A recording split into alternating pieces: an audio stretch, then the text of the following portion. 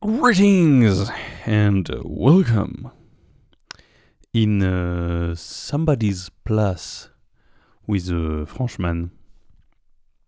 Yeah, I um, I have some problems with my microphone. I don't know if it's the same on the other hand, but I hope not. It's just that it refuses to work somehow, and I have also a problem with my microphone when um, yeah, I think that's my. Oh, yeah, yeah.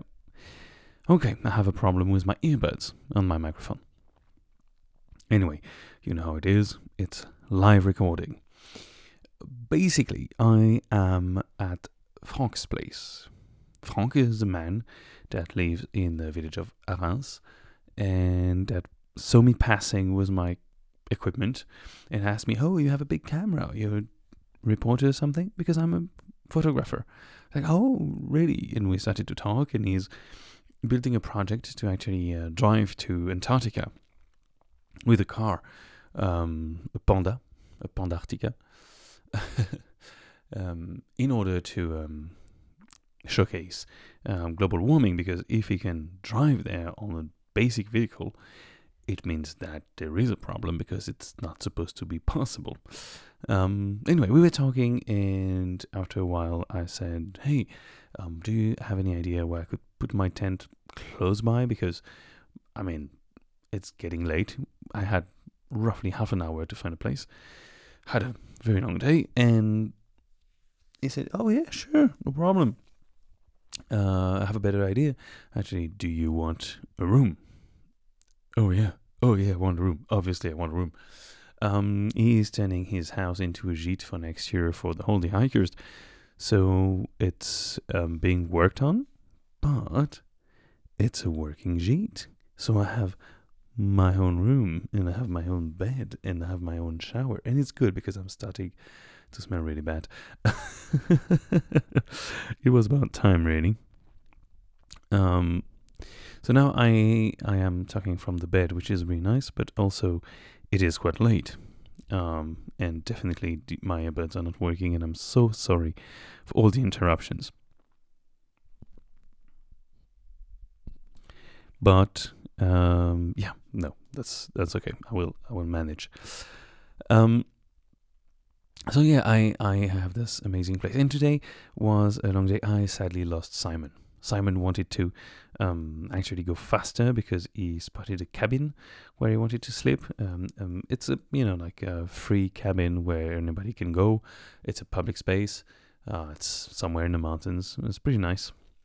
But it was 25 kilometers away, and I was like, no, I don't feel like doing so much.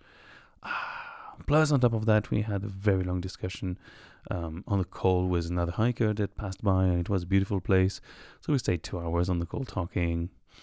It was just, no, don't want to rush it today. So, yeah, basically, I ended up doing the exact kilometers I wanted, not more. And my feet were destroyed. I was smelling really bad. My feet were smelling insanely bad, which is rare. I think I stepped into some puddle water that kind of got under my shoes, under my socks, and it was horrible. But I had an amazing evening at Frank's place. He invited me for dinner, drinking, and it was so nice. We talked about everything. We talked about him getting to know the Pyrenees, because he actually lives in the Pyrenees only for 5 years now, and he had to be accepted by the locals. And it's quite an interesting story how you get accepted by locals here. But all in all, we talked about his project and about a lot of other things, and the Hexatrek, obviously. So that was a very lovely evening, and now I have my place. So, needless to say, I have a bed. I won't wake up really early tomorrow. I will wake up when I will wake up, and then I will manage. But now I have sheets. And I could walk again alone today a little bit, and that's interesting. The day today wasn't very interesting hiking-wise. It was a lot of road. So I was listening to some Hitchhiker's Guide to the Galaxy at some point, and it really made the road passing easier. But yeah, my feet were quite numb. I'm starting to feel that I might need soon a day of rest. It's almost a week without, and yeah, maybe I need one.